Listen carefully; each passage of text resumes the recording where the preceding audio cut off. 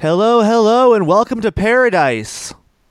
This is Green Dudes, the only Green Day podcast that matters. You're here with myself, Connor Mack, and my BFFFFFFFFFL and Green Day comrade in arms, Mr. Connor Kelly. Hey, it's me. So we're gonna just do that every time now. Every time. Welcome to Paradise. Yeah, it sounds cool and it's not hokey at all, right? No, it is cool. And I do think that people like it. I think the listeners like it. The more Green Day stuff we could put in here, the more it's like, this is a Green Day podcast. Yeah, there's no denying it. There's no denying it. Okay, so like the idea is like, because if we start off an episode where we talk about like your diarrhea for 20 minutes and don't get into like the Green Day talk, we're gonna bring that up again. That's well, fun. I'm just as an example, it's like we need okay. something right off the bat to make it clear that this actually is a Green Day podcast. And so that's a good point. So they know, like, even if we talk about you having diarrhea for like 20 minutes, we will get into Green Day stuff. Yeah. I mean, you like, I feel like I can bring it up now because you brought it up yourself the first time, so I feel like I can just kind of talk about it whenever I want. Yeah, you can just say it, right. You just have like a lifelong pass. Anytime you want to, because I said it on the pod, off the pod. We're at a funeral. It doesn't matter. This guy. He said it himself. So exactly. Yeah, it's fair game. And that goes both ways. We've shared personal details in our, like, we know a lot about each other more than most friends know about other friends, I think. And I think it's all fair game, It's like as long as it's funny, I think it's okay. Yeah. No, I think it's funny that you keep mentioning that. Yeah. All right, cool. I'm glad that we're on the same page. Anyways, besides that, Connor, how are you doing? I'm good, man.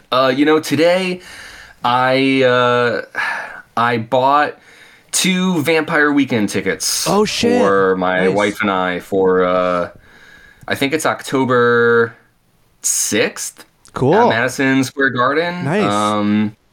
But I kind of felt like you, because I don't always like go for the, I gotta, sit here and try to buy tickets for like a fucking hour. Like, yeah. I usually don't do that. Mm-hmm.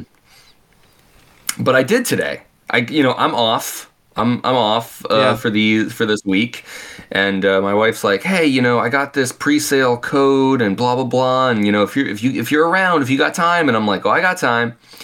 And it took me 50 minutes, but I did. Wow. I got 2 general admission tickets for Madison Square Garden. So what, it was like a mess? You were just like refreshing the page and trying to get or waiting in the queue? Yeah. No, and I when I first jumped into the queue, there was 500 people ahead of me, right?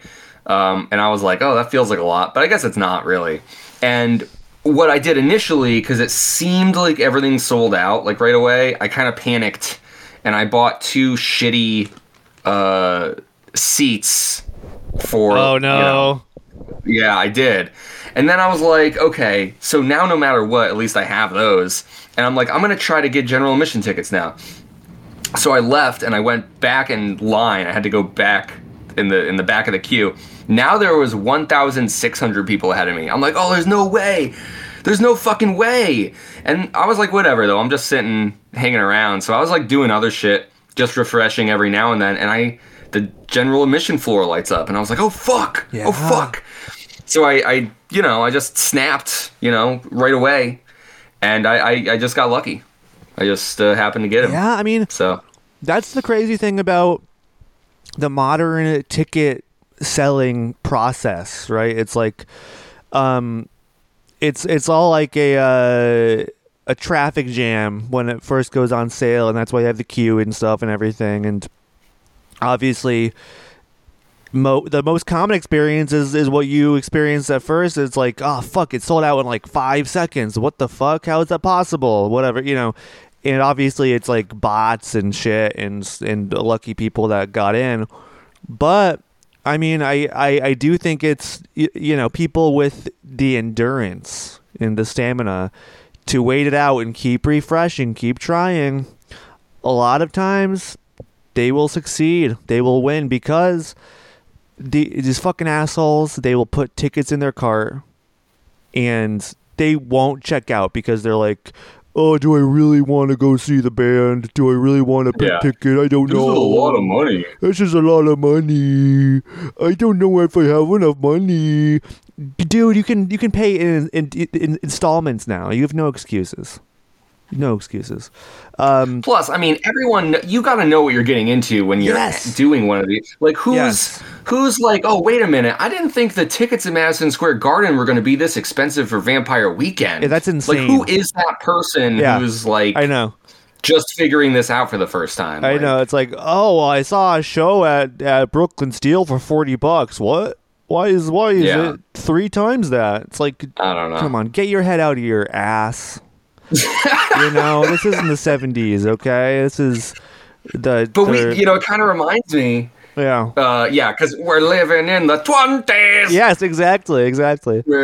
But and you who has had so much experience doing this for Green Day specifically, it's like, honestly, sooner or later, probably relatively soon, we're gonna have to start figuring out our own Green Day ticket situation for the summer. I have actually just recently in the last couple days I checked StubHub and SeatGeek just to see where the ticket prices were and how it was looking, and it's still very high. The prices are still extremely high. Kind of like it for the pit, like $300 at the very least. And so, I mean, I do think we're safe waiting a couple more months, if we need to. No, you're right. You're right. Because it's just on my mind. I don't think the prices are not gonna go up. They will drop when they get get closer to the to the show, and I think that's just the game we got to play these days. If we don't buy right away, then we have to we got to wait until the price goes down closer to the day of the show, and it's been that way since 2021 in my experience.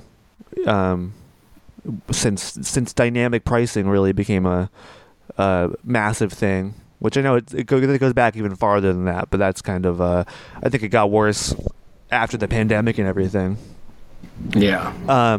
True enough. But yeah, rest assured, listeners, we will be at these Green Day shows. We will cover them for you. So you don't even have to go to the show. You can just rest assured knowing we'll give you all that there is to know about the experience. Don't even bother going yourself. We got you covered.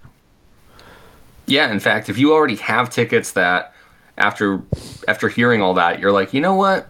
Maybe I don't need to go after all. I'll give it to the Green Dudes. Yeah, exactly. It's like, I think know how to hit us up. Yeah, and we don't even mind. We'll take them off your hands. We'll go for you. And even because I am kind of feeling generous. I'm kind of in a generous mood right now. Like I'll even FaceTime you for a song of your choice. Pick a song that we're gonna play, and I'll FaceTime you during it, and so you can watch it via FaceTime. Oh wow. Yeah, just that's a very generous offer. You must be in a very generous mood right now. I know, I am. I'm feeling very generous today, and because really, it will take out of my experience. I don't like to be on my phone while at concerts. I like to just experience it in person. Billy's gonna single you out in the crowd of all these thousands of people. Yeah. Get off your fucking phone. Yeah. He might shame me, and part of me maybe hopes that he does that because I do. I've got a fetish for that kind of thing. It's like I want to be humiliated in front of thousands of people. That's cool. Now that you've said that about yourself, now I can say that like as many times as I want about you. That's cool that you said that first. So like now it's like it's fair game. Like you have this this fetish, this shaming fetish. That's fun. That'll be fun to talk about in the future. Fuck. What did I get myself into? Yeah. All right. Anyways, moving on. So we have a lot to cover today. Today we are. I did say last episode I was like, next episode we're covering 1,000 hours off of the 1000 Hours EP. Well, guess what, folks? I lied. We're not doing that.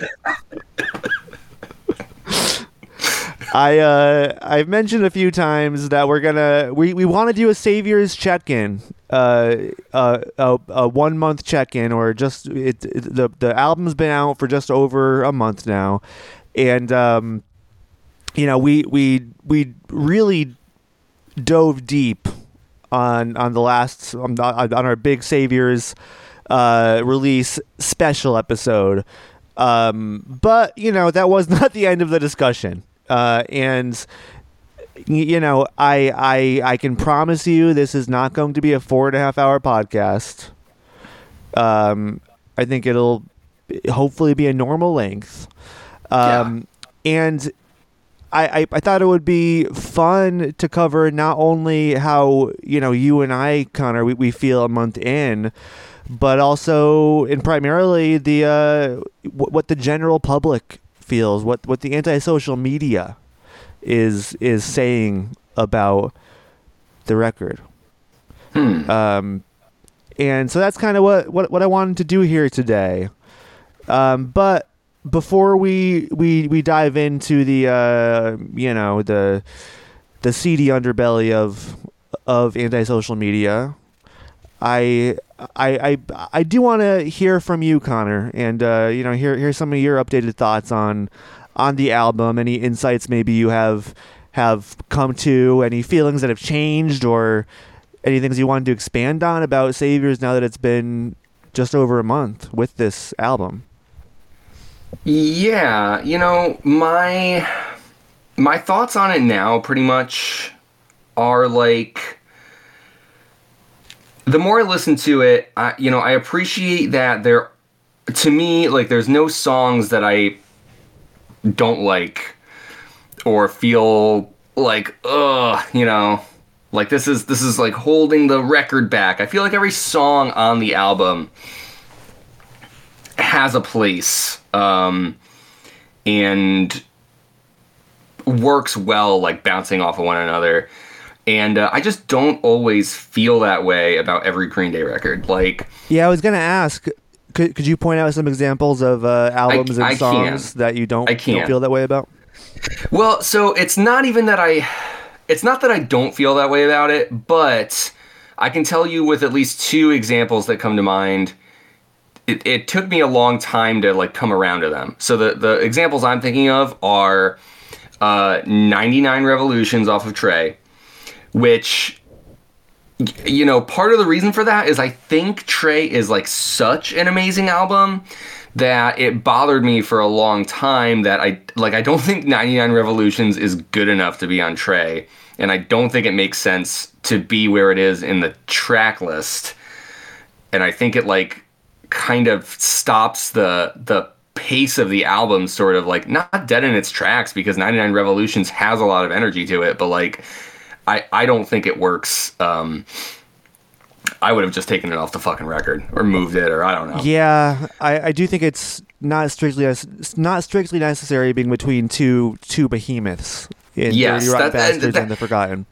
That is, like, to me, the problem, and I feel like it would just like work so much better if it were not like I think that it would enhance those two songs had they just like flowed into one another without 99 Revolutions being in between. Yeah, that's fair. The other one that I think of is Youngblood off of Rev Rad, which was another song that I felt like I don't know, but in that case I've come around in a big way. You might remember that I had some updated thoughts on Rev Rad too. And yep. And I would not get rid of Youngblood off of Rev Rad, and I do like the song Youngblood, and I think it all works, and I think Rev Rad's a great album. But my point is that it took me years to feel that way about Youngblood, and I still have misgivings on 99 Revolutions for Trey. Or, it's like there are these things on albums that otherwise I like very much.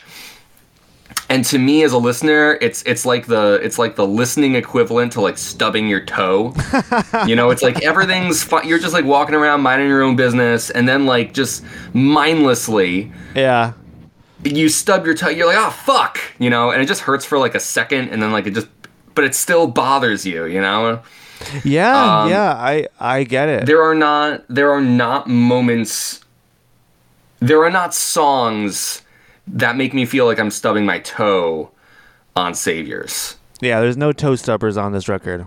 No, not to me. Not in any That's case. great praise from you, to be honest, because I do. Yeah. I do remember your hang-ups with 99 Revolutions and with Youngblood. Yeah. And I definitely never felt as strongly as you, and I don't think I ever really agreed with you about Youngblood.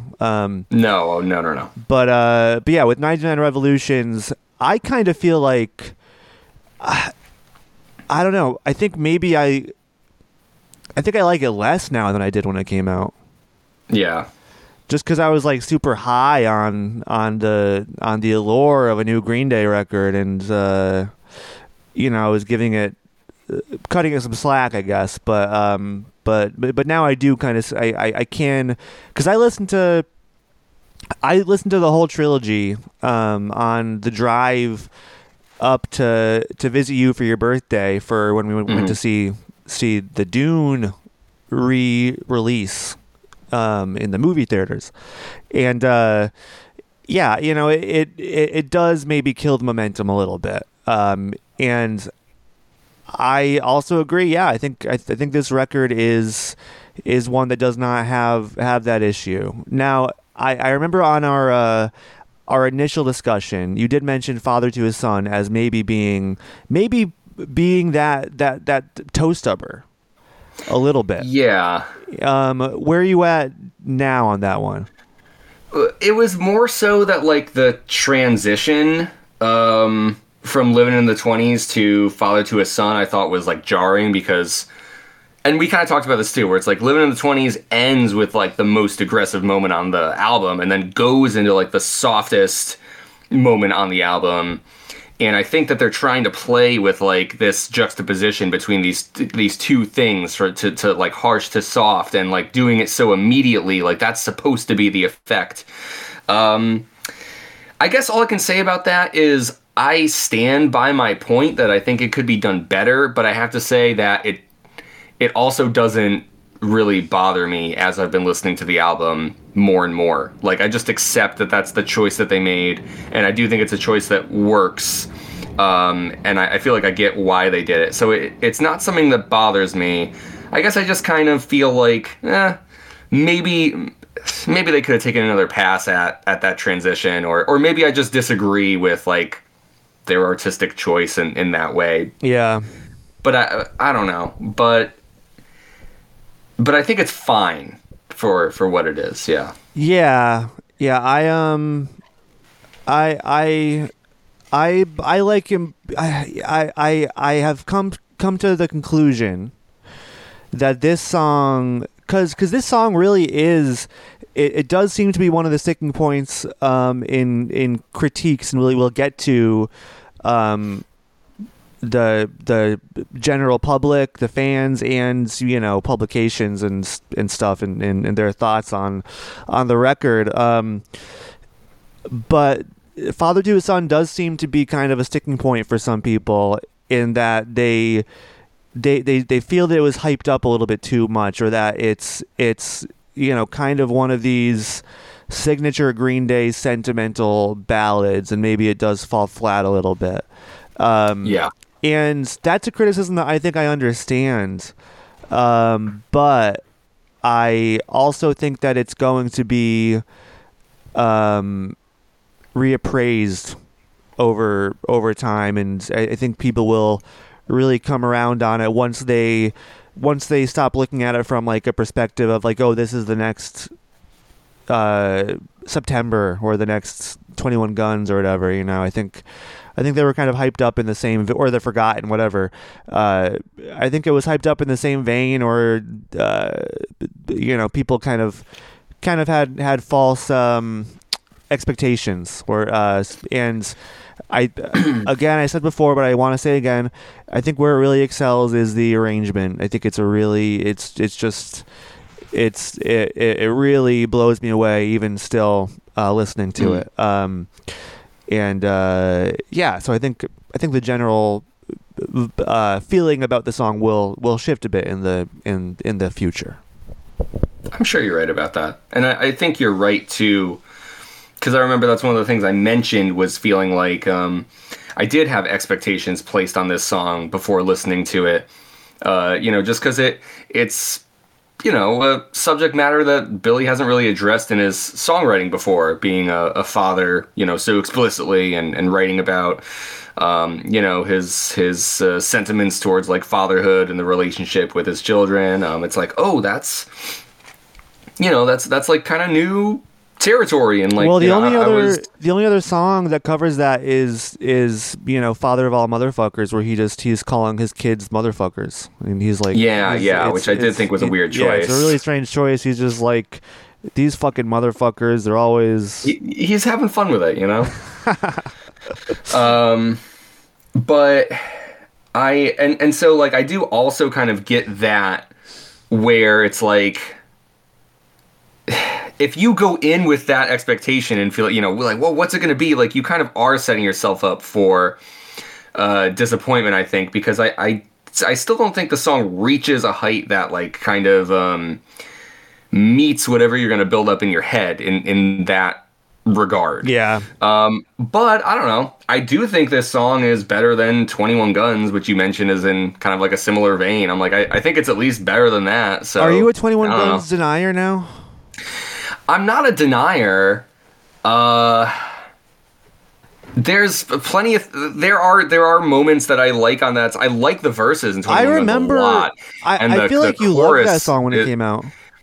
I mean, I remember making my Facebook status. That's exactly the moment. That's the moment that's coming to my memory. Your faith walks on broken glass, and the hangover doesn't pass. I remember thinking that line was like so fucking cool. I still think it's a cool line. I think the verses are really great. I do find it's one of those songs where I think the chorus is like very grating, and I don't think it's helped that it's been, it was pushed so hard, that I think it also kind of carries the burden of feeling like it was overplayed and omnipresent of that time. Well, the thing, okay, so in my eyes, it's, I mean, I'm gonna preface this with saying I love that song. I love that song. I like it. I clearly like it more than you do, but it does kind of feel like a poor man's Boulevard of Broken Dreams. Yeah, and you mentioned it was overplayed and pushed hard, and it was everywhere in 2009 when it was released as a single, but it was never as omnipresent as Boulevard was. And it didn't stick around. It did, yeah. But even in spite of Boulevard being like 10 times more in your face as 21 Guns, I still think that Boulevard is a better song. Well, of course. I think the difference is that I literally just think that Boulevard is better. Yeah. So it doesn't bother me that it was overplayed, because I feel like the song almost warrants it. Like when that song came out, it's like, I don't know, I think it kind of deserved to be overplayed. Whereas I think 21 Guns being overplayed was artificial to like try to get it to that point that Boulevard just reached on virtue of being a great song. Yeah. That's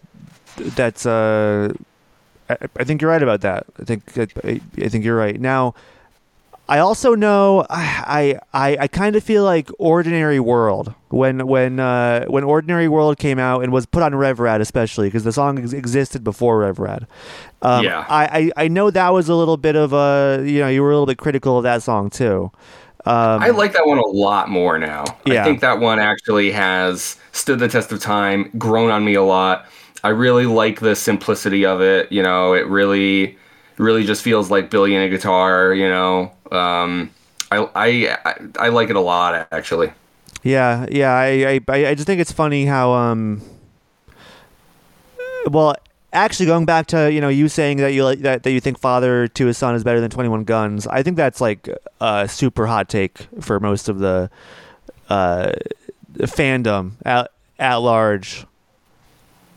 Maybe. I mean, I don't have any reservations about saying it. Yeah.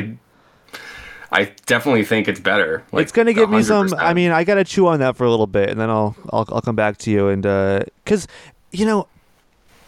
I was the one that made the comparison to between 21 Guns and Father to His Son. I think that was what the expectation was. That it was going to be a song kind of in that vein, big ballad kind of thing. Yeah. Whereas I actually think Goodnight Adeline is maybe a closer 1-to-1 with 21 Guns, but right. And Goodnight Adeline is 10 times better than 21 Guns. I'm gonna. There's no doubt about that in my mind. It just eviscerates. Like, I feel bad for 21 Guns if you put those two songs next to each other. 100%. It just looks like garbage in comparison. Yeah, oh my god, it's no contest. I completely not at agree. all. So, are any of these songs, Connor, have your favorites changed at all? Have any rose in your rankings since the release, or the opposite? I don't know about it. We will probably have to come back to a ranking at some point. I don't know about that exactly, but I've enjoyed the back half of this album a lot.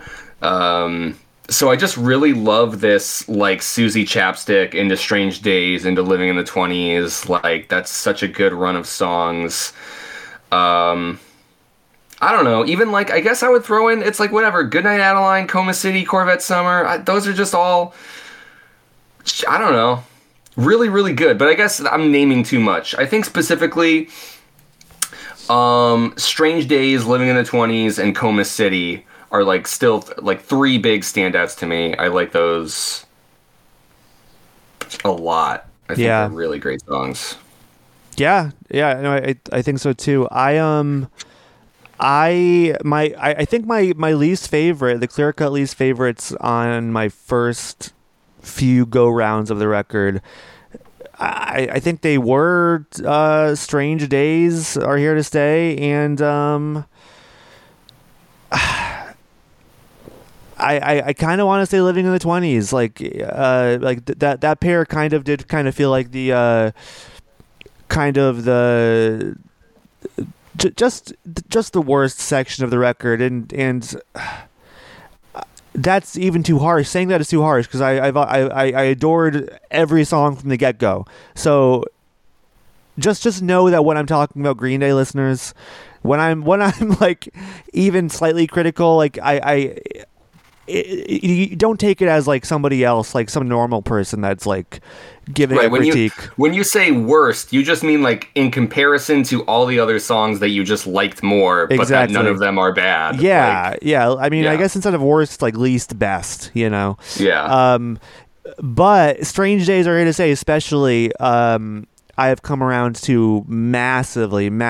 It's really rose up in my rankings by leaps and bounds. I really fucking love that song. And like singing along to it. And then I think for Living in the 20s, the kind of hesitancy I had a little bit was that, I mean, part of me in the back of my mind was like, I feel like this is kind of a retread of Horseshoes and Hand Grenades. Yeah. And I get that. And I'm not like one to like really be like I'm pro recycling your own material and like riffing off of ideas and thoughts and vibes that you had before. So it was never like really a real problem, but I just kind of felt like what they did for Horseshoes and Hand Grenades, they did better than Living in the 20s. And I mean, I don't know. I think I also recently listened to 21st Century Breakdown again within the last week or so, and that was the first time I listened to that record in probably a couple of years, really. And I do love Horseshoes and Hand Grenades, but I mean, after listening to it again, I think they're more even parred than I maybe thought they were. But there are a lot of kind of uncanny similarities with, I mean, there's the riff, there's the screaming. It's like it is pretty similar, but not necessarily in a bad way. I don't know. So you feel like But that hasn't really changed your opinion of Living in the 20s being one of the least best on the record. I mean, at this point, it's just up there with everything else. It's not a least best. It's just a good track. I've come around. So I mean, we're still kind of waiting for the dust to settle here. Yeah. Yeah, a little bit. I mean, but then also this is like a record that it may not be a record where I feel like there are least best tracks, you know, because like there are Green Day records that I don't feel have flaws that detract for me personally, you know, like those do exist. So yeah. But yeah, I do still think we have to wait for the dust to settle to see if that's the case.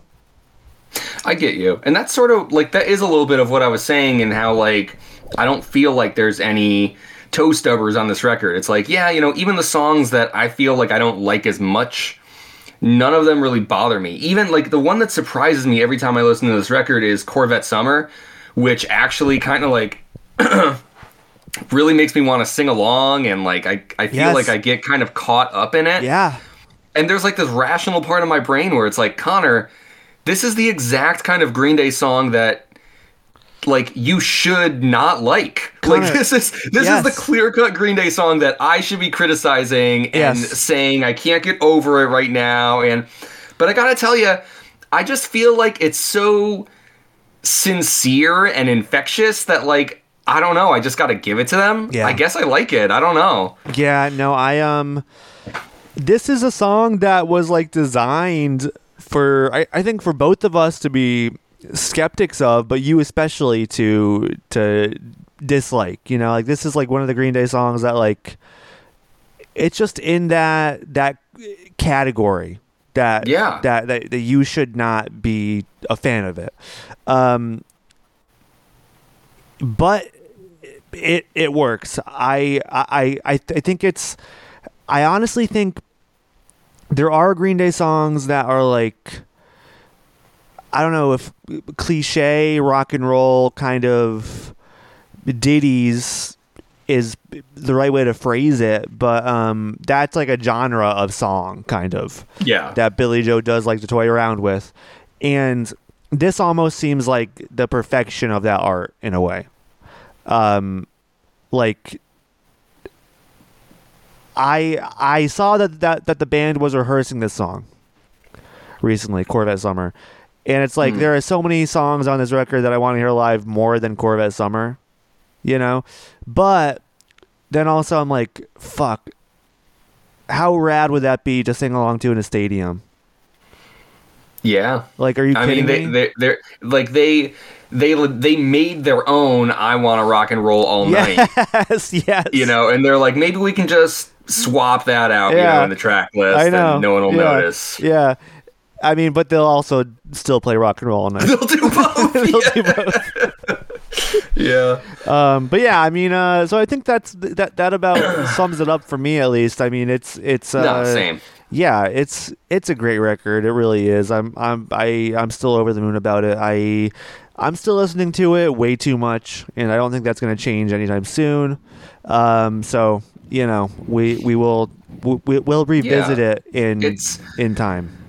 It's a record. It just feels solid all the way through. You know, you imagine like just kind of banging your hand up against it, and there's a core to it. You know. Yes, it's sturdy, built to last. You know, people say that they don't make records like this anymore, but Rob Cavallo and the boys proved those detractors wrong. But you know, maybe not everybody thinks that. Maybe not everybody in the world will agree with us. I'm excited to see who those people are. Yeah, you know, and it might just be the usual suspects. There is a Mr. A. Fantano who you know, was he did release a review of Saviors. I think he released it pretty close to when the album came out. It was a little while ago, so we've kind of dragged our feet on watching it. Mr. Anthony Fantano, aka the Needle Drop, aka Melonhead, aka Ronald The McDonald. internet's busiest. Okay, sure. Yes, and then what is it? The internet's busiest Music nerd. music nerd. Yeah. He is a music nerd. And I mean, he has been making the rounds in the news kind of recently. Hasn't he? He famously reviewed the new Kanye West album, Vultures.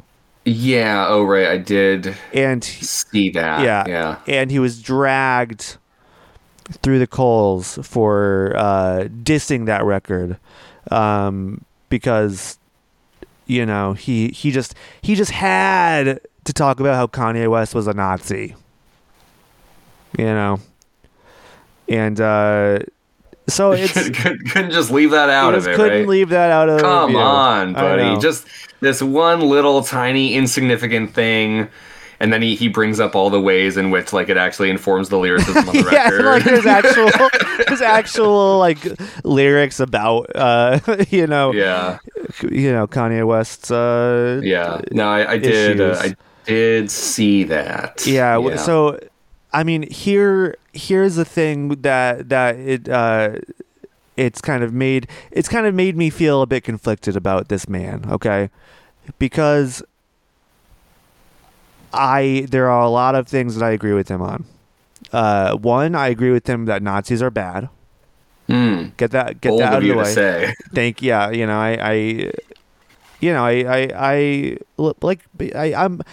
I'm a bit of a courageous, brave, patriot. Yes. But not like the Nazi kind of patriot. Like, no. Like the OG, because as you said, you think they're bad. Yes, they are. But no, like for real, he has decent politics. Like he's he's on the right side of history here for sure. But his review of Green Day, it's like, man, pick a side, But you knew there's no way he was gonna listen to this thing and be like, "Oh yeah, like I loved it. This is an 8." Like, no, I know. Yeah. Okay. So we just watched the review. We just watched the review of Saviors by the Needle Drop, and I actually it was not as horrific as I thought it would be. No. Because famously we do have kind of a vendetta against him. Well, yeah. I mean, as the Green Dudes, the only Green Day podcast that matters, we sit down and we're taking all this time to discuss one song after the other. We're devoting a lot of time to look closely at Green Day's discography. And in the video where he covers Green Day's discography, he makes a lot of claims that do not give the impression that it was given a fair shake. I think was kind of our takeaway. Like there's some broad brushstrokes there that really feel like, really, we're just going to say that 39 Smooth and Kerplunk are the same and that it's not worth digging into, like, even considering that they might fall on different tiers in your ranking. Like, they're just completely inseparable to you. They might as well be the same record. Like, that's what you're saying. Things like that were what particularly, I think, rubbed us the wrong way. You're right. And to be honest, that invalidates the whole review, really. Like, that's like, I mean, in my opinion, that's like, you don't know what the fuck you're talking about. So, I mean, to kind of go back to what you're saying, it's not that we think Anthony Fantano is a bad guy. And again, we would not want to have our devoted listenership, go and attack this man. This is not to start an internet feud. And I say that with complete sincerity, because I know that our listeners would do it. They are. So They would do it. What I'll say right now is Dude Nation, stand down. Yeah. We do not condone any online harassment. No, we do not. Of any kind. So, unless the Melonheads start it. Yeah. We'll cross that bridge if we ever come to it. I think that we have a healthy respect and a good understanding of one another, us and yeah, Melon. Totally. So that all being said, the Saviors review. Yeah. Even like with his Green Day discography review, it's like, even though there were plenty of parts where we're shaking our heads, or he makes plenty of points that I agree with. I think they bother him a lot more than it bothers me or you, but I do completely get what he's saying. So yeah, I thought a lot of his points were understandable, and yeah, a lot of it are, I think a lot of the things about Green Day that he complains about, for him they are bugs, but for us maybe they are features. Yeah, fair enough. Yeah, and there are parts where I think he does miss the mark a little bit, like especially, he's critiquing the American Dream is Killing Me and is calling it kind of like a Broadway number, which I feel like he's solely referencing the breakdown part with the strings. Like that's a 10-second part of the song. Yeah, I mean, I think that he finds what we kind of describe as the American Idiot sound of the whole song in general, though. I think he kind of associates that maybe with like the American Idiot musical itself. Yeah. And just kind of feeling like the sound that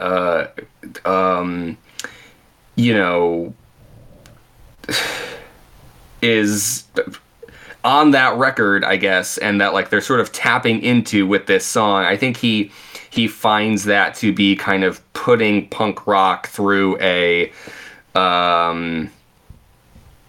mainstream, digestible, radio-friendly filter. Yeah, and it's just a weird thing to complain about now. I don't even know. It's okay. It's a weird thing to complain about that, and also complain about the pedophiles line. Because yeah, I mean, you're not tailor a song that is tailor made for radio, the radio rock treatment. Like if it was tailor made intentionally to be radio rock, that line would not be included.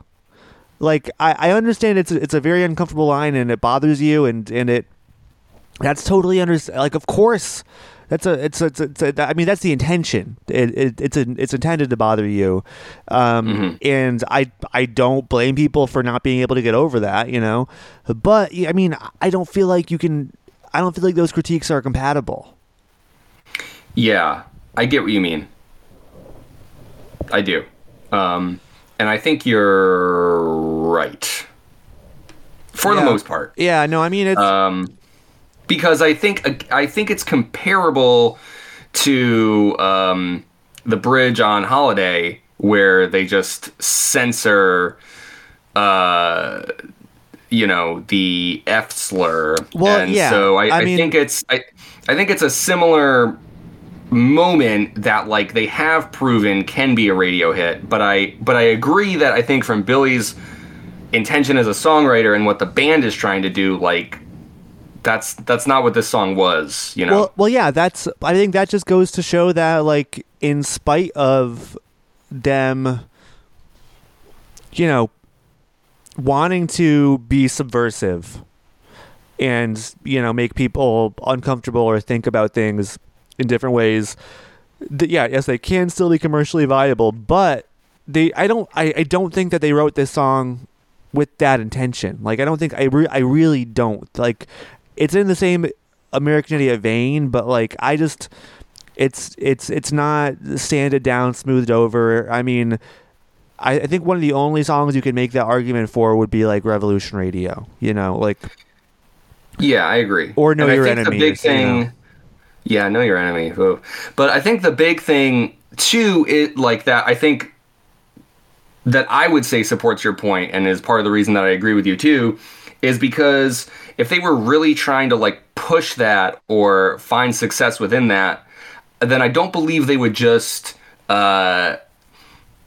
limit what they're doing to this one song. Like, Yes, yeah. this is very clearly just like kind of the introductory song to the record, and then this sound doesn't crop up anywhere else. You know, this is kind of the outlier of the album, actually, and I think it serves a really cool purpose as being the introduction to the record, and I like that it opens with this kind of like bombast and theatricality to it that like they then sort of shed and don't really return to for the rest of the album. Absolutely. No, I think you're right about that too. It's not meant to be a return to American Idiot status quo for them.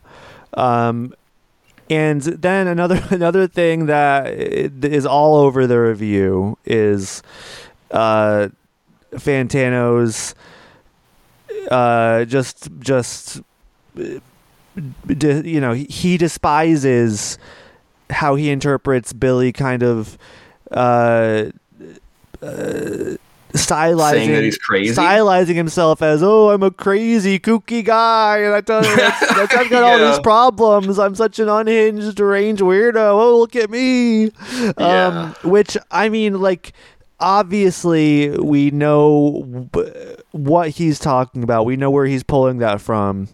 But it's like, again, I think it misses the point. I think it just misses the point. I don't think Billy on this record he's not trying to be Manic Pixie Dream Billy. You know? Like, I mean, I don't know. They're like, Billy on this record in a lot of the songs, and this is a through line throughout their entire catalog, is, you know, it's kind of like he's got one foot in the gutter is kind of the feeling that I've got. And I think he, for some reason, Fantano thinks that this is maybe not sincere or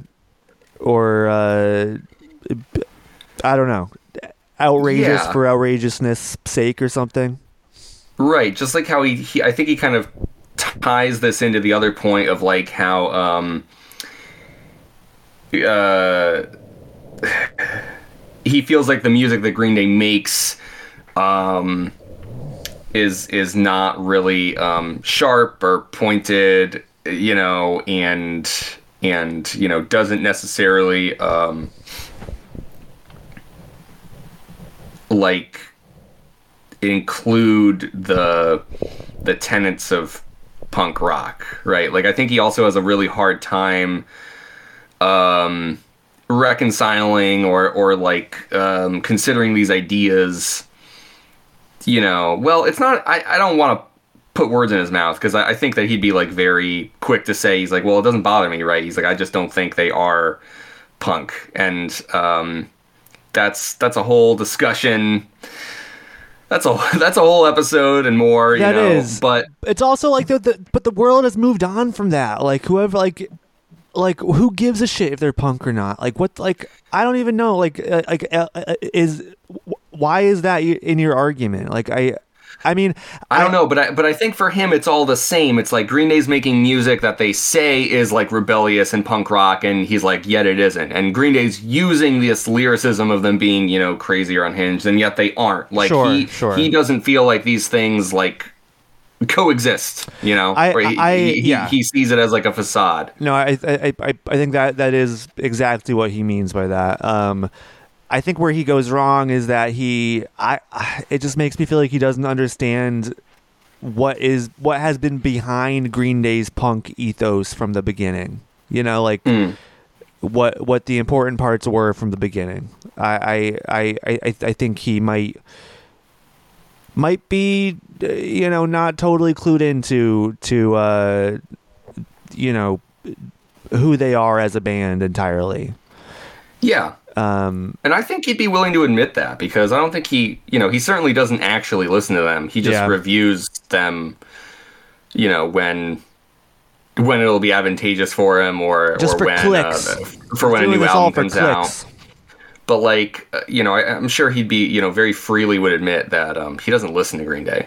So, and I think this might be a weird thing for me to say on a Green Day podcast where we discuss all the songs and all that. But honestly, I kind of feel like he's taking the album a little bit too seriously. Yeah, I agree. Because it's obviously we also take it very seriously. We talked about it for long enough as it is, and have a lot of thoughts on it that we already shared. But like, I'm also kind of fine with encompassing those thoughts within this idea of like, these guys are in their 50s and they're essentially making like a fun rock record, and then they're gonna like go on this huge arena tour. Like, I feel like that kind of informs my opinions of the album and the way that they approach songwriting and stuff too. And to me, that's okay. To me, It's like fine that, these guys are just continuing their career and they put out just like a good, solid rock album. I don't need it to be Rage Against the Machine, Yes, absolutely. I agree with that too. I think it's I think a lot of people maybe cannot get over the contradiction of what Green Day did with American Idiot and 21st, and the shift in their image, and kind of reconciling that with them still being the same band from the 90s. I think that there's a contradiction there for some people that they can't get over, and it comes off it does come off as a facade, or as whatever, punk sellouts to some people. But they were never Rage Against the Machine. Obviously the closest they got was American Idiot, and I mean, and that was miles away. That was still miles away. Exactly. For what it's worth. Exactly. Yeah. So I think I really do think it boils down to where you're coming at the band from, I guess. Another thing that I wanted to bring up was, and this was obvious that this was going to be his least favorite song, as we talked about. It's tailor-made for people like him to hate. Corvette Summer. Corvette Summer, he absolutely despises. He called it trash cock rock. Yeah. He said it's all babes and bikinis and beers. And in my head, I'm like, that's fucking badass. What the fuck? Like, that's a great day. Like, what's wrong with that? Yeah.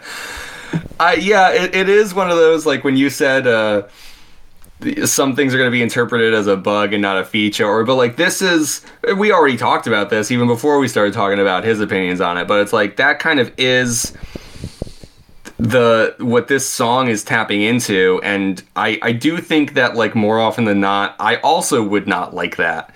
I think the big difference is that, Fantano is saying that it feels like that's what, like, the song is talking about, and yet the song itself actually does not talk about those things. It has nothing to do with it. And so I do kind of think it has that feeling, right, of being like a vapid, larger-than-life cock rock anthem. It's so weird. But, like, it's actually just a love letter to rock and roll. Exactly. And, like, driving around with your windows down. And, like, those two things are not the same, Yeah, I mean, I saw somewhere else that someone was like, yeah, Corvette Summer is, like, it kind of sucks. It's just all about, like, a rich guy who drives around in Corvettes. He just, like, loves his Corvette and stuff. And he's like a car guy. I'm like, that's just not what the song's about. Like, it just, like, the name and the general vibe of the song is deceiving.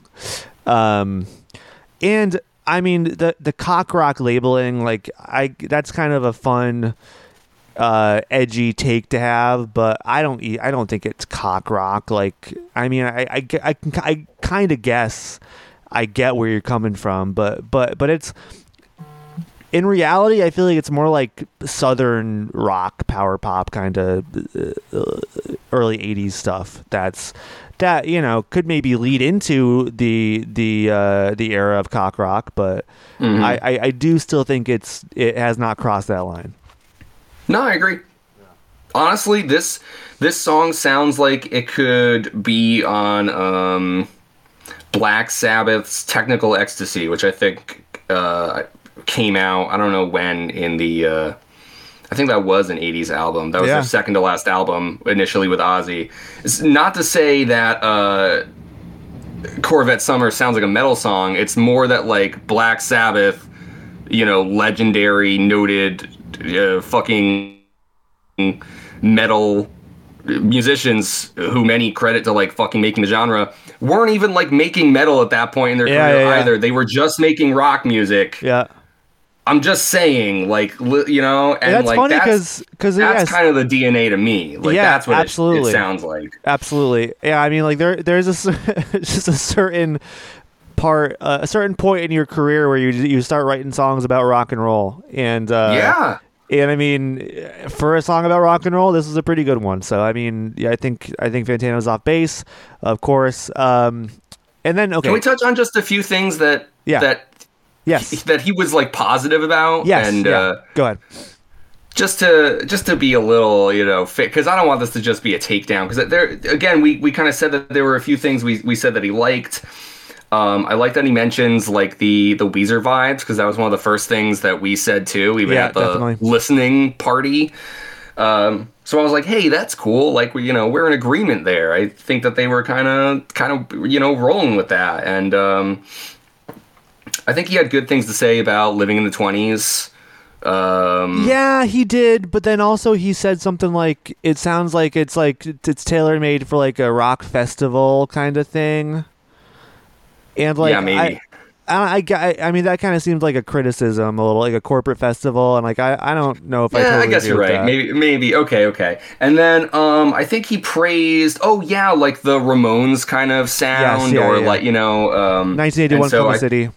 Yeah, Coma City, Look Mono Brains even kind of threw in there, and so, like, he thought there was, like, a good energy. He didn't like the shit the bad line though. No, but us because he connects. We're the diarrhea dudes. Yeah, we get it. Yes. No, and he connects that back, right? It's like, oh, Billy's so crazy. Yeah, why? Why? Yeah. But, like, that shit, I'm surprised he didn't talk about the "I got a robot and I'm fucking a senseless" line. That would have been gold. Right. How do you not call that out? I don't know. That was a missed opportunity for him. You're right. Yeah. Anyways, I don't know. I like that shit. He does have good stuff to say about it. He does. He just for him the negative weighs it down so much more. But I don't know. I agree with the positive stuff he said, and even with some of the negative stuff he said, again, like we said, I agree. It just doesn't. It's not a criticism for me in the same way, even if I get where he's coming from. Yeah, no, I do. His criticism of father to his son, I do understand. Like, we pretty much said the same thing earlier in this episode. Although we like the song more than he does. The other thing that I wanted to talk about is I feel like he did kind of miss the point of Saviors as a title track in the song, and just like how that publication did before the song. Yeah, I think we've seen that opinion twice now, at least. We have. And I mean, just he was pulling out like it's trying to be an Against Me song. Like, I mean, I don't know. I feel like maybe he listened to it once or half listened to it once, and that was it. Because, I mean, he's just not on base with that one. Yeah.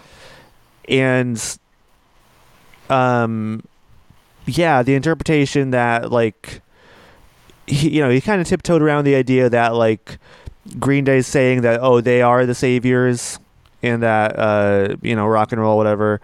And I mean, I think there's a lot of assumptions here, and ideas that maybe he was predisposed to. Yeah, I think this is a classic Dune misreading. Yes, exactly, yes. Yeah, now Green Day will bring peace and love throughout all the galaxy. They are the saviors.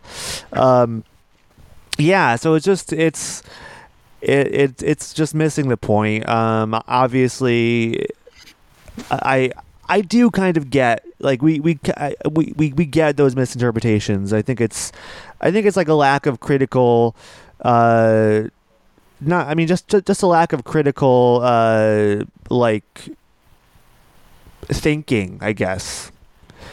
Not that they can't do it. No, I mean, obviously, I think Fantano is a very smart man, but I just don't think that he gave this one enough time to. I don't think he looked this one over quite enough to kind of get the gist.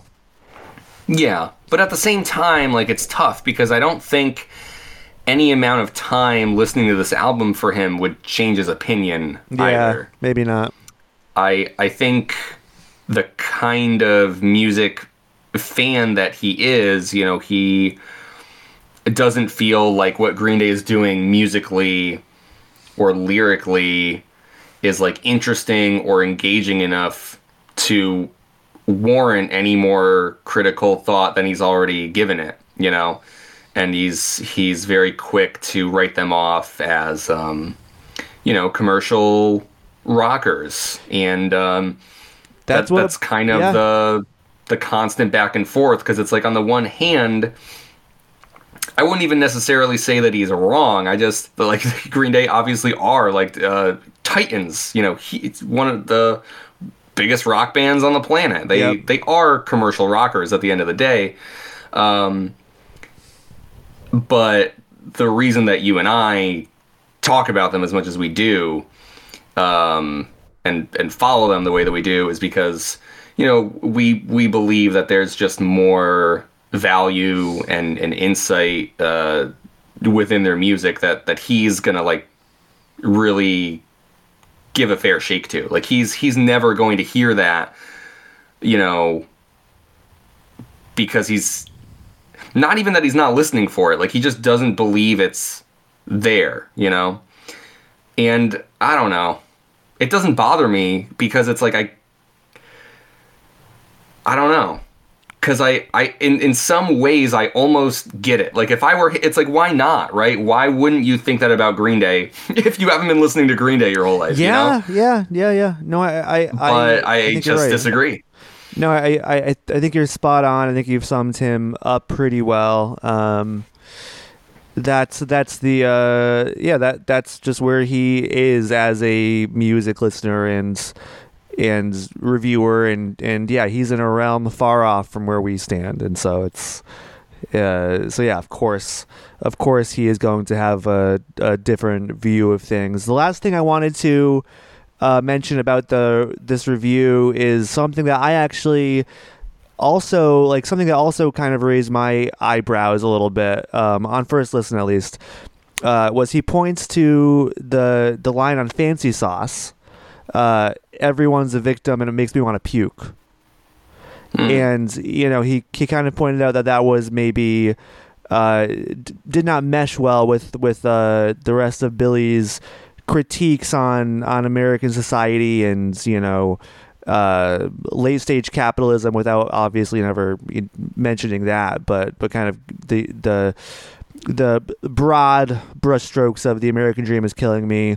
It's like coming from maybe a more left-wing vantage point, whereas the everyone's a victim making you want to puke is, you know, kind of sounds like a right-wing talking point where, you know, all these lefties, these blue-haired, you know, blue hairs and pronouns, thinking that the world, everyone's out to get them, whatever, you know. So I kind of wanted to get your thoughts on that, because that was also a line that I did have to think about for a little bit at first. Yeah, you know, that one doesn't bother me. I guess to me, I don't feel like there's a contradiction there. And Anthony Fantano's reading of it was like, oh, you know, could it be that he's in character? And he's like, if people are victims of capitalism, you know, then like how does this line make sense in relation to that? But I think it's more of like I think this whole idea of like everyone's a victim and it makes me want to puke actually fits in with like the whole problem of like living in the 20s and looking around and like seeing all the issues, and it's like twofold where, you know, I think Billy's sort of like separating problems that people face into like legitimate and then vapid or nonsensical. And I guess I took this reading as like, we see so often going on social media that people are very quick to paint themselves as victims, and it's not to delegitimize that, because of course it doesn't mean you're not either. But I think we also see very clearly how that is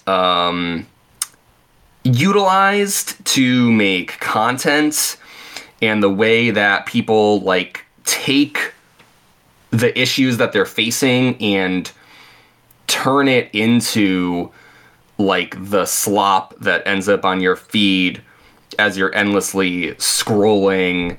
And like people take these actual things that are happening to them and like transmute it into garbage, you know, and they do it, you know, either because they're attention seeking or to make a quick buck or, you know, whatever it is. And I think that he's like sort of calling that out, and I don't think it's especially when it's paired with the everyone is famous line, I think. Yeah, right. So I don't know, because I don't think that Billy is not saying that people are not victims under capitalism. It's just more so that like the problem is like the desire for victimhood. I think that he sees, you know, that people use victimhood as like part of their like social currency and identity, and then I think that also like delegitimizes some of the larger problems that Billy is like kind of tackling and trying to address here. And I know that like that's a tightrope, and I know a lot of things that I just said I think very easily could be twisted to be like, oh well, so you don't think this is a problem, or this, it's like it's not that I mean, but it's more in like the ways that like we see the explosion and people filming themselves doing everyday things, or like, and like this has become the new normal. Like it's sort of had to have been, and there's just like this arms race in you know, documenting things and trying to control social opinion and the narrative. And like, I don't know, I don't have like a sharp point to make here. I think I've said a lot of things like surrounding it, but that's what this line makes me think of. I think your thoughts were pretty sharp. I honestly I thought you hit the nail on the head in a way that I have not been able to get to up to this point. I think that makes perfect sense. I think you're closer to the intention than not. I think you're absolutely right. The way I have kind of been thinking about it is because, you know, the everyone's a victim thing is, you know, obviously I mentioned before it's a right wing talking point, but also when you actually look into it, when you actually look into who is playing victim, I mean, I think it's almost undeniable that the right wingers are right. They're really the ones that love to play victim about everything. And so I think there is kind of an irony in that. And I think there might be a little bit of that at play as well, because, you know, it's just like, it's largely projection on the part of the people that are making those arguments. So yeah, I don't know. I think I do think this is another thing where Mr. Fantano was a bit off base, but I also don't think he's given it as much time as we have. No. Yeah. So I agree with your point there, and yeah, it's all in healthy respect of one another as music listeners, the Green Dudes and Anthony Fantano, of course. Yeah, absolutely. And just a good way to kind of facilitate conversation. Look at how much we've talked more about Saviors just by going through the review year. So it's 100%. I like having the other side of the discussion too. I like seeing what people have to critique and places where we don't agree, because it kind of encourages you to maybe push your thinking and consider like what are your points, what are the things that you like. Yeah, no, I couldn't agree more. I couldn't agree more. And Anthony Fantano, again, if you're listening to this, you have an open invitation. You can come on the pod. We can have a chat about all things Green Day. I'm sure that sounds very appealing to you. I'm sure that I would love to do that. That'd be fun. I would love to do that. Yeah, no, for real. Hit us up. We'll make it happen. Next up, I wanted to cover the Pitchfork review a little bit. I'm not sure if I'm not sure if you've read it or what you've seen of it. I don't know anything about it. I don't know what score they gave it. You'll have to walk me through it. Yeah, so Connor, what are your thoughts on Pitchfork as a publication today in the year of our Lord 2024? Obviously, it's been going through major changes. There kind of has been a discourse about it being bought out and people getting laid off, and if it's good, if it's bad, I wanted to get kind of your thoughts. They get a lot of flack. They've gotten a lot of flack for a long time, just for being like, I think the popular opinion for a while is they're just like pretentious hipsters reviewing mainstream music, and kind of like shitting on things that people like, or they're sort of like self-aggrandizing and considering themselves, very self-important voices in like the musical landscape. That means, I don't know, I think I've never like read Pitchfork, but I have used them as a resource to like find new albums and what do these guys think, or like, hey, what's what I really like that they do, not that this is unique necessarily, but a lot of times they'll put out really good compilations of like music coming out this month, or like these are the albums to look forward to in next quarter or next year, or like I like looking at their lists in that way so I can scroll through and be like, wow, fucking 40 of these 50 albums look like they suck to me, but I'm gonna check out these 10. That all being... Wait, was that your question? What do I think about Pitchfork? Yeah. I guess that's what I think. Okay, yeah. They're all right. They don't bother me. No, that's fair. So for me and Pitchfork, like I have no love for them really. I think usually our opinions are like pretty much totally we're on totally opposite ends of the spectrum of art and taste. But I do think they're a good resource for music fans and for artists, and I don't have a problem with them existing. It's kind of where I am. Now, so for their Green Day review, Connor, they gave it a 5.1. All right. Their tagline for the review was, attempting to cement their title as a legacy rock act, Green Day absorbed the kind of lazy regression they once rallied against. What did they give Father of All? That's a great question. I think to make Saviors seem like a regression to them. I think they gave it a similar. Here, actually, I got it right here. Do you want to guess? Wow.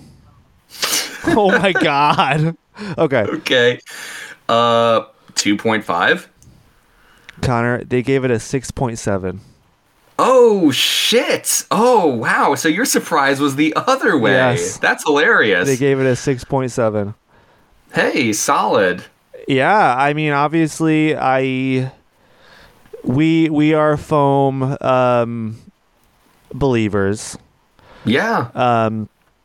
So that is nice that they seemed, as far as a Green Day record goes, they really gave it a fair shake here. Yeah, as far as Saviors being lower than Foam on Pitchfork, that is a little bit surprising. Yeah, it is. It is.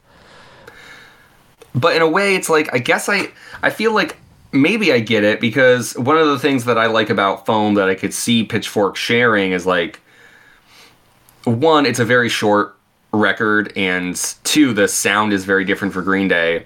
And I think both of those things are, like, clear showcases for, like, Green Day making I would say, a bold decision to do something very different. And that's also why the album cover is great for all the people who don't like the Foam album cover. Yes. You are just wrong. And so, like, I also don't think Pitchfork probably has a lot of, like, love or respect for Green Day's, like, more recent albums coming out, and I could see them feeling like Foam is, like, almost an experimental turn for them, and would give them points for that. Yeah, no, I totally get it too when you come from that angle. It's just weird how much they differ from other critical lenses on the internet. And yeah, the reviews are by different people as well, but I don't think the reviewer does not assign the score, I don't think, on Pitchfork. I think the publication, they vote on it or something. So I just want to read a few excerpts from the review of Saviors here. To start, Billy Joe Armstrong says that he listens to punk rock every day. He wants you to know that Green Day recorded their 14th album, Saviors, while all three members were physically present in the same room, because, and this part is important, that's what real rock bands do. So they're starting off this review with, like, I don't know, they think that's silly or something, or they think that you know, Billy placing importance on a rock band being in the same room together is, like, lame. I don't know what do you think the intention with that line was? I think that they would probably point to a lot of examples that show that doesn't have to be true, and I think that it's just a kind of like butting heads against you know, Billy sort of having an older, you know, boomer kind of mentality of, like, well, this is just how it's done, you know, gotta get three guys in a room to make rock and roll. And meanwhile, you know, whatever 20 or 30 something probably wrote this, it's like, well, that's not true. You can just send files back and forth. I don't know. I don't think either of them are wrong. I think it's better to be in a room, but I think it's just a contention of old and new. Yeah, I think so too. I'll go even farther than you, though, and I do think that that Ariel Gordon is the person who wrote this review. I think Ariel is wrong. Yes, you can make amazing records by sending files back and forth. We have done that together, Connor. That's something that's totally fine. We've made great songs.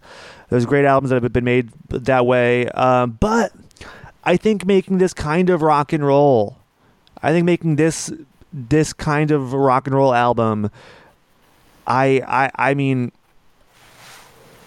I don't think it's not a question in my mind that it's that you know, having all the members in the bands in a room together benefits it. I think that's part of it. I think that's part of the energy and part of the cohesion of a rock record like this. And so that's just how I feel. No, for sure.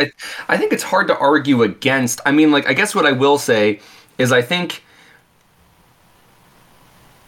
every album would benefit from having the people who make it be together when they make the album.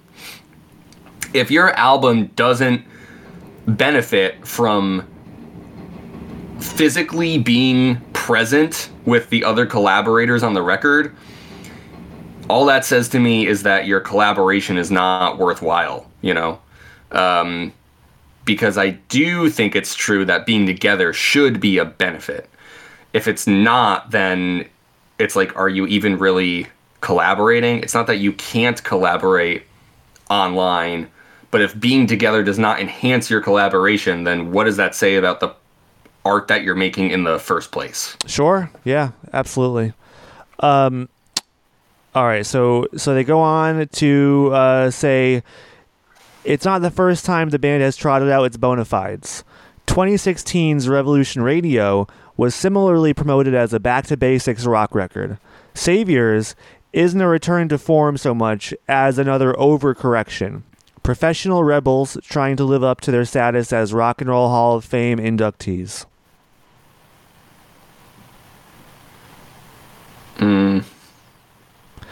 I mean, again, I don't know. I feel like this is an assumption. I really do, because for Revolution Radio, yes, I think there was a clear idea of that being a return to form. I do. I mean, yes, but this, I mean, I don't think that's I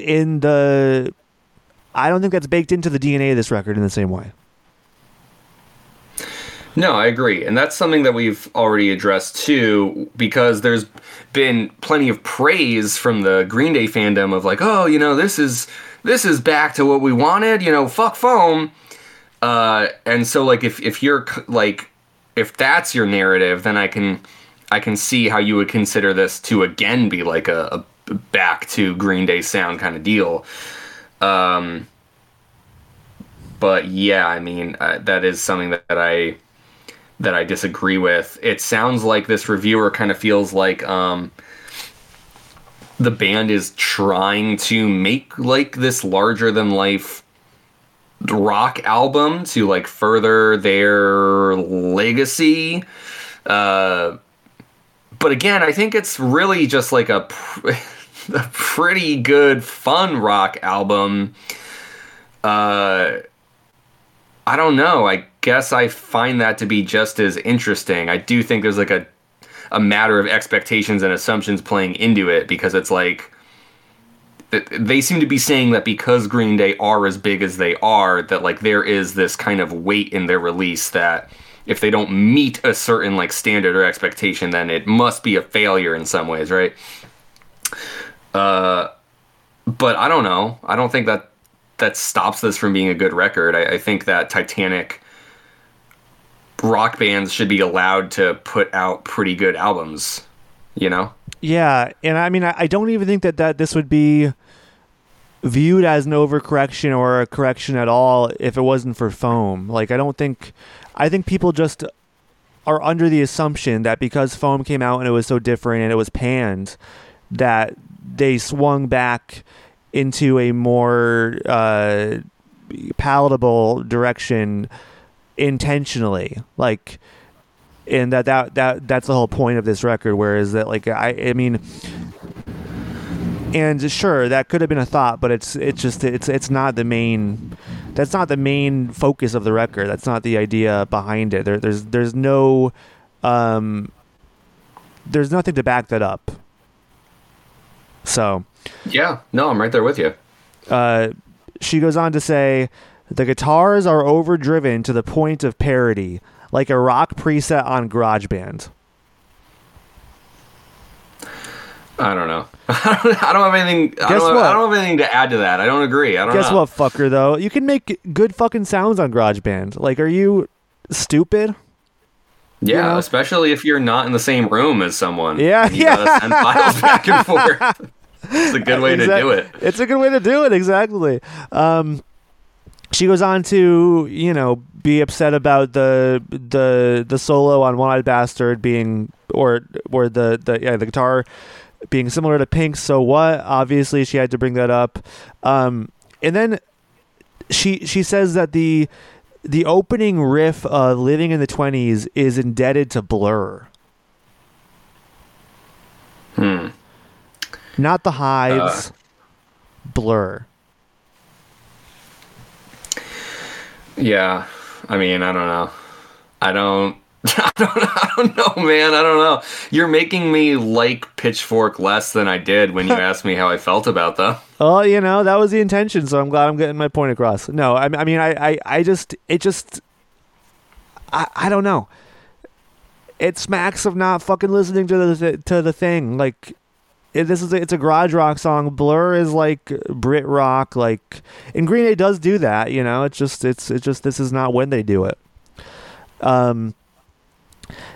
Let's see. So they're talking about how the band is eager to embrace their UK influences. Then it says, but it often feels like Green Day are pantomiming some other band rather than embracing the three-piece rapport that made their early records so maddeningly catchy. Bassist Mike Dirnt is barely audible in the mix, and Trey Cool's drumming remains perfectly proficient, keeping time and nothing more. What? What are you fucking talking about? Yeah. Did you listen to this one time on your fucking cell phone speakers? Like, this off of your iPhone speakers? That's what it sounds like. Yeah. Go back to the fucking records you loved that you gave, whatever, 7.2 or whatever. Like, listen to the bass there, compare it. Like, come on, man. Like, we've said it before and we'll say it again. This is the clearest the bass has sounded in ages, and Mike is fucking... That's... I feel fucking aggrieved on his behalf, honestly. He fucking kills it on this record. And Ariel Gordon is saying it's barely audible in the mix. Must not have listened close enough. God fucking damn it, dude. And then... Trey keeping time and nothing more. I mean, I don't. Yeah, that one. I don't. I don't really get how you could say that. Like, perfectly. I don't know. It feels like there's almost this admission that, like, Trey's so good. Like, kind of an agreement. They're like, man, like, perfectly proficient, right? It's like Trey's so good. It feels like they can't even appreciate, like, the level of peak performance at which he's playing. Like, it sounds like so perfect as to be like divorced from like the passion of him as an artist or a drummer. Like, like yeah. I mean, it's just a very a strange way to phrase that. And I mean, Trey does do a lot of cool things on his record that I don't think they're giving him credit for either. Okay, I've got two more things to say. She says, elsewhere, it's hard to tell if Billy Joe, is for or against enhanced policing or anti-racism. It's a blessing that in 46 minutes, Armstrong never sings the word woke.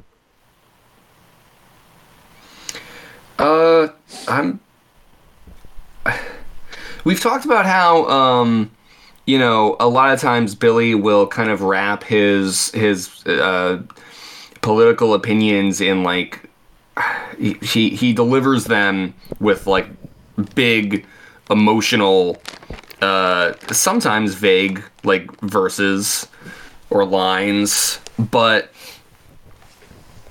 I can't really see being confused as to what Billy's opinion is on, like, the police force or racism. Like, I get Anthony Fantano's, like, hey, I don't think you're taking your criticism far enough and it isn't specific enough to be effective. I'm like, oh, well, that makes sense to me. Like, that's stuff that I've said about Green Day before too. Like, but I kind of always come back to, I think Billy writing his songs much more emotionally than he does, like, in a way where he's trying to pinpoint something specific. I don't understand feeling. I don't get how you would, like, listen to these songs and be like, man, I just don't know what Billy Joe thinks or feels about this kind of stuff. Like what? The fucking line, don't call the cops, word on the street is they all quit their jobs. Like, Yeah. I don't know. Like, I get that that's not like a fucking sharp criticism where it's like, damn, I can't believe Billy said that. But I don't see how you would read that as an endorsement of the police force. No, absolutely not. And I mean, it just kind of strips away the baked in knowledge of this band, the cultural knowledge of this band. Like it's in a vacuum. Okay, maybe you can question that. I mean, that's even arguable because like you said, it's not an endorsement of police in America at all. You know, it's at the very least a critique. And but this just kind of puts it in a vacuum, whereas all the rest of the criticism is kind of bogged down by their heavy legacy. So I don't. That's a good point. You know, that's true. Right? Where's all this criticism coming from them as like legacy rock act, Hall of Famers, and now it's like, man, I don't know what Billy Joe thinks about. Yeah. About our current political situation. Really? Yeah. You don't know?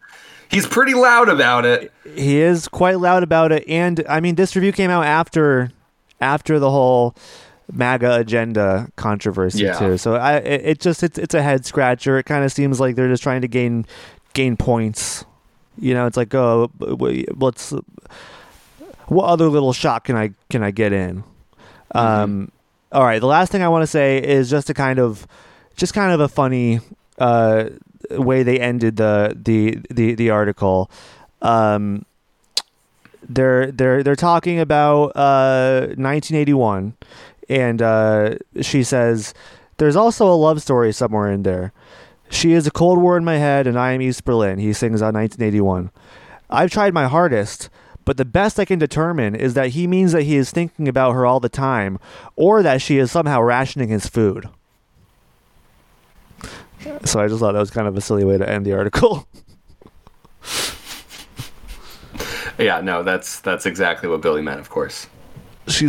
I mean, actually, if it's the same girl from Pulling Teeth, then maybe. Maybe she is rationing his food. Good one.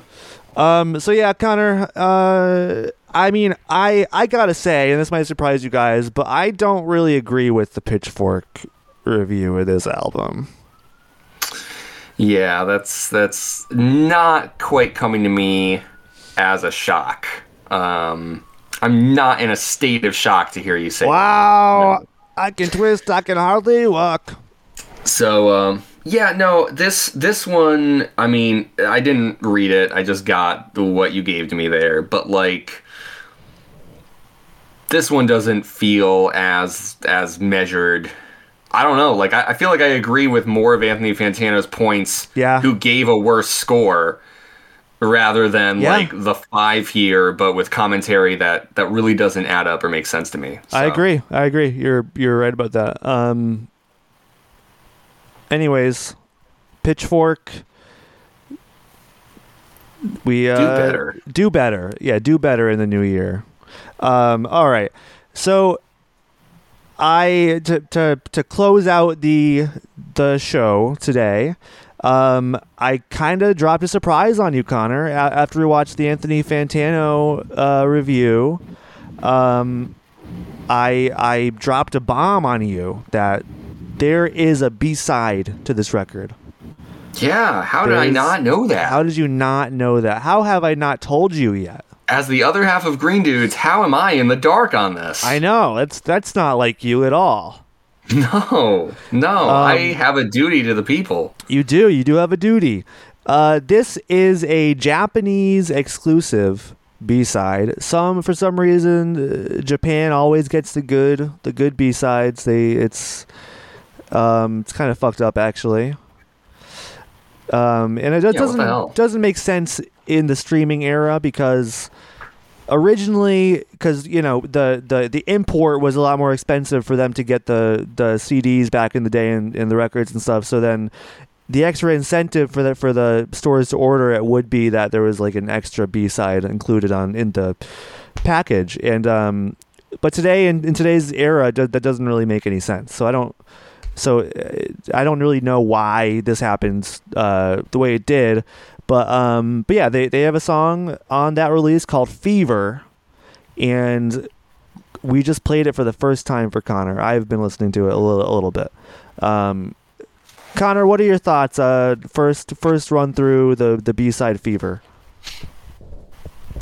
The guitar riff that carries, the song throughout is just like immediately infectious. Yeah. Just from the moment it starts, I was like, damn, this is a great guitar riff.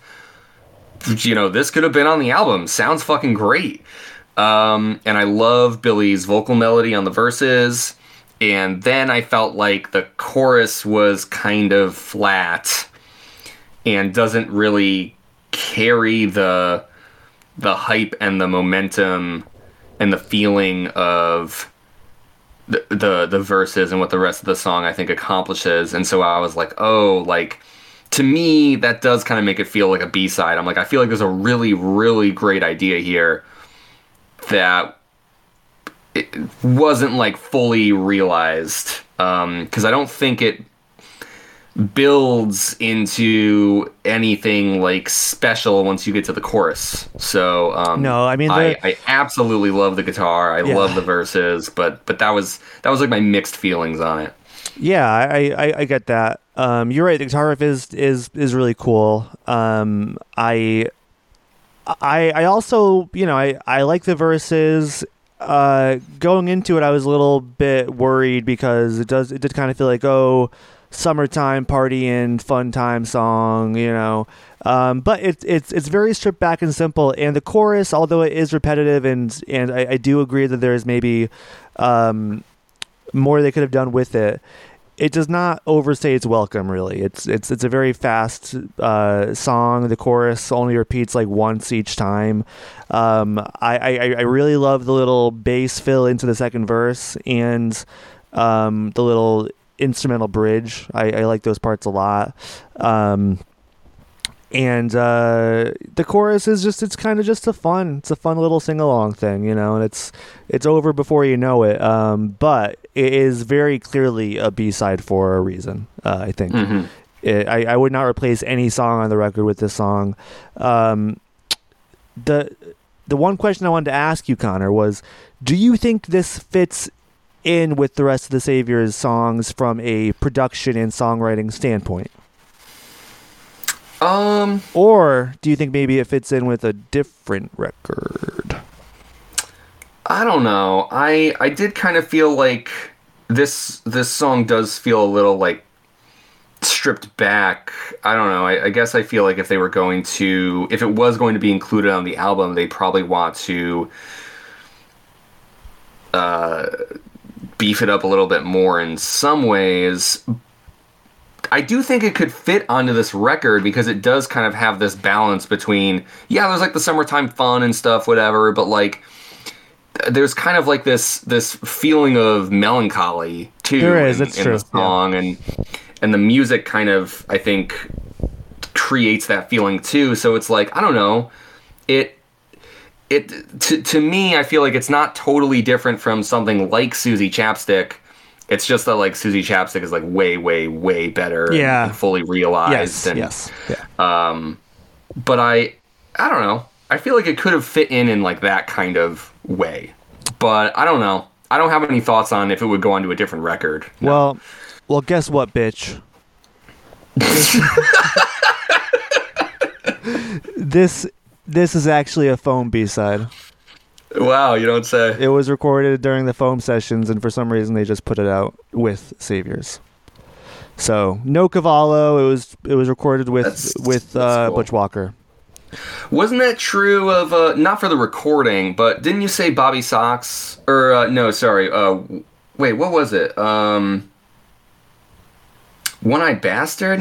What song on this album was like thought to be from the songwriting sessions of the album after Foam that did not come to be? I think people did think that One-Eyed Bastard was what was from that aborted Foam follow-up. Okay. Yeah, because it leaked and it had hand claps and other characteristics that people, associate with foam.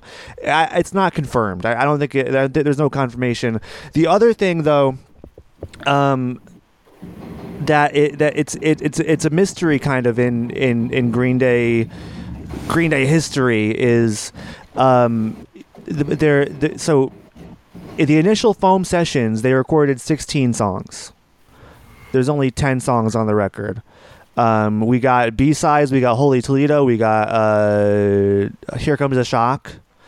So those are accounted for. There's also on the Network album the songs Degenerate, The Art of the Deal with the Devil. There might be other ones that I'm forgetting. Those are all like The Art of the Deal with the Devil was actually in the promo for Foam in the lead up. That was originally going to be the closing track, I think. Like they talked about it, and then it was axed. So, and then the Network stole those songs. Obviously, Green Day's not the Network, so the Network stole those songs from Green Day, which is fucked so fucked up, and I'm pissed about it. But they are good songs. So yeah, it's kind of a mystery. What exactly they worked on after Foam? What were the aborted from the Foam sessions? Maybe someday we will find out. But with that knowledge in mind, I do kind of get like on this song on Fever, there are hand claps, there's some falsetto backing vocals and stuff, so it does kind of make sense. But I totally agree with what you're saying too, and I think that if it was given a bit more work, it could fit in on Saviors. Yeah, it was a cool B-side. It's a cool B-side. Yeah, I like sometimes you listen to a B-side and you're just like, Yeah. No, there's a reason they got rid of that. Exactly. But, it was a good B-side. I really like the guitar riff. Yeah, same. Yeah, it'll be fun to put on a playlist or something, Yeah, it's cool. Connor, before we wrap it up, any final thoughts on Saviors or any or the reviews that we covered or Fever or any of it? I'm not surprised from like the more established outlets, not to say that like Pitchfork and Anthony Fantano are the same, but like they're big names in music reviews, however you slice it. And I'm not surprised that their opinions are mostly negative. I kind of feel like that's going to be true for, most of the mainstream music review outlets. I don't think that this album is going to really like do much to change anyone's opinions on Green Day, and especially modern Green Day. And I even agree with some of their points, as we said. I am interested to see what the Green Day fandom has to say about it, because like in that there is much more not division is not really the word I want to use, but there are just like pockets. There's pockets of different kinds of fans that comprise the totality of the Green Day fandom. Very true, yeah. And I'm sure that there's going to be many mixed opinions from them. Maybe last thing before we get to that is just that it doesn't bother me that there are as like many, maybe more established mainstream negative opinions of this record. When you were talking about like or asking me, what do you think about Pitchfork? I was even thinking, I feel the same way about it as I think about IGN, Internet Gaming Network is maybe what it stands for. Sure. I don't even know why I tried to say what it stands for, because I don't care, and I don't really know. Shots fired. For sure. But I am a gamer. I game, pretty frequently. Yes. And the games that I play are generally not like contemporary. I do not have like my finger on the pulse of the modern day gamer. It's mainly Tetris, right? I do play a lot of Tetris 99 on the Switch is fantastic. But the reason I'm mentioning it is because I also follow a lot of people who have video game opinions, and I see all the time how they let themselves be affected by these review scores. And I'm like, I don't understand why you feel like you need the validation from this review outlet in order to fully appreciate or enjoy something on your own terms. Like, I don't know why people allow themselves to be caught up in the way that they do. It's like, if you like the album, if you like the video game, whatever it is, then why do you care that other people gave it a 3? Why do you give a fuck?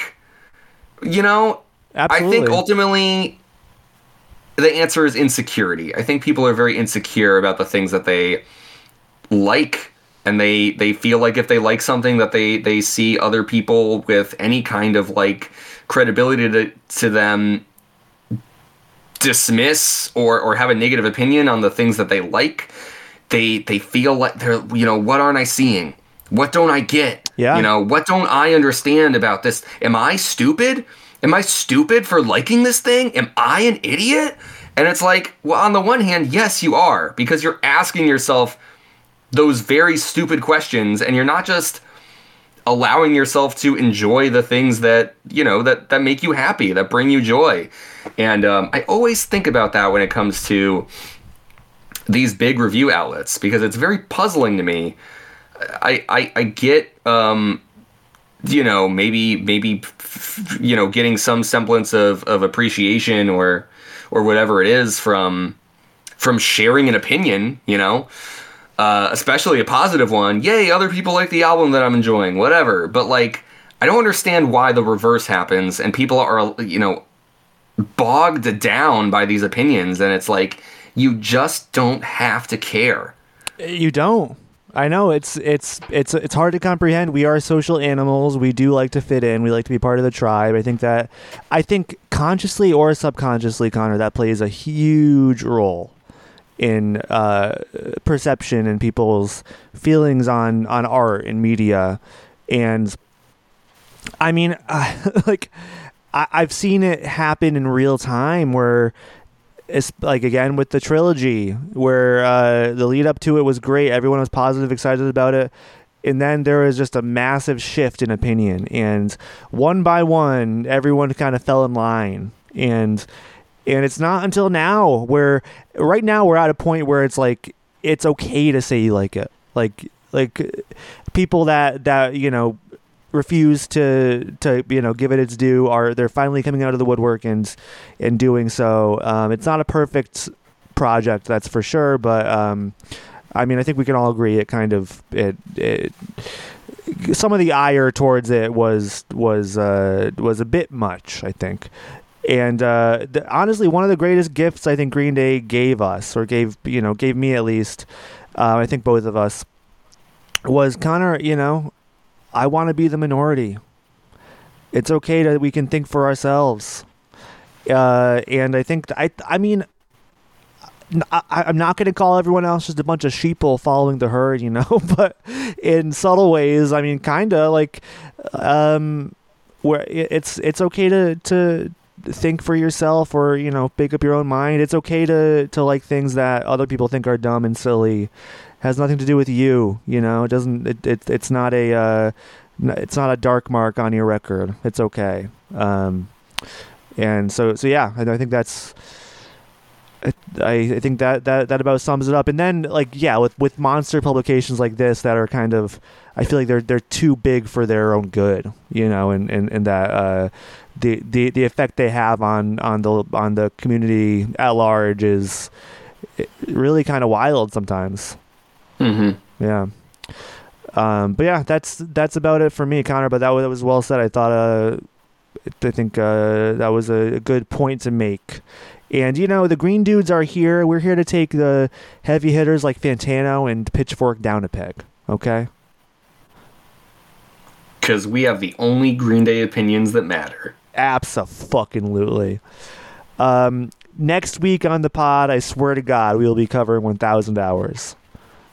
The first track. Oh, are we not going to talk about like any? I'm sorry. Was there any other comments? Anti-social media comments? Here, we are done for the moment. Oh shit! I didn't mean to mess up your flow there, buddy. No, I'm you're sorry. okay. You're okay. But here's a little teaser for you. There are many comments. There are many, like you said, Connor. There's a diverse swath of Green Day fans in the fandom that have many, frankly, wacky opinions. And so I think that might just be an episode all in itself at some point in the future.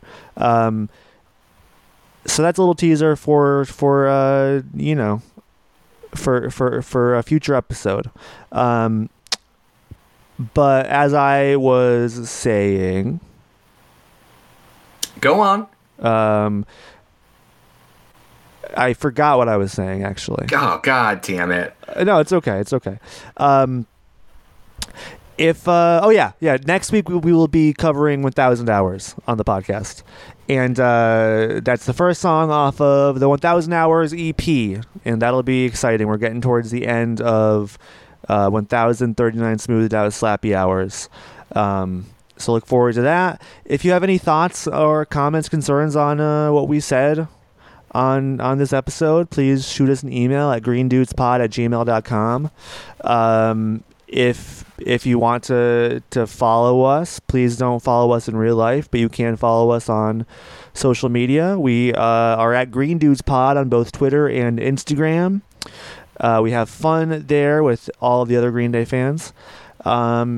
And please go ahead and give us a nice 5-star rating and a lovely review. Please go soft on us on Apple Podcasts if you are feeling so inclined.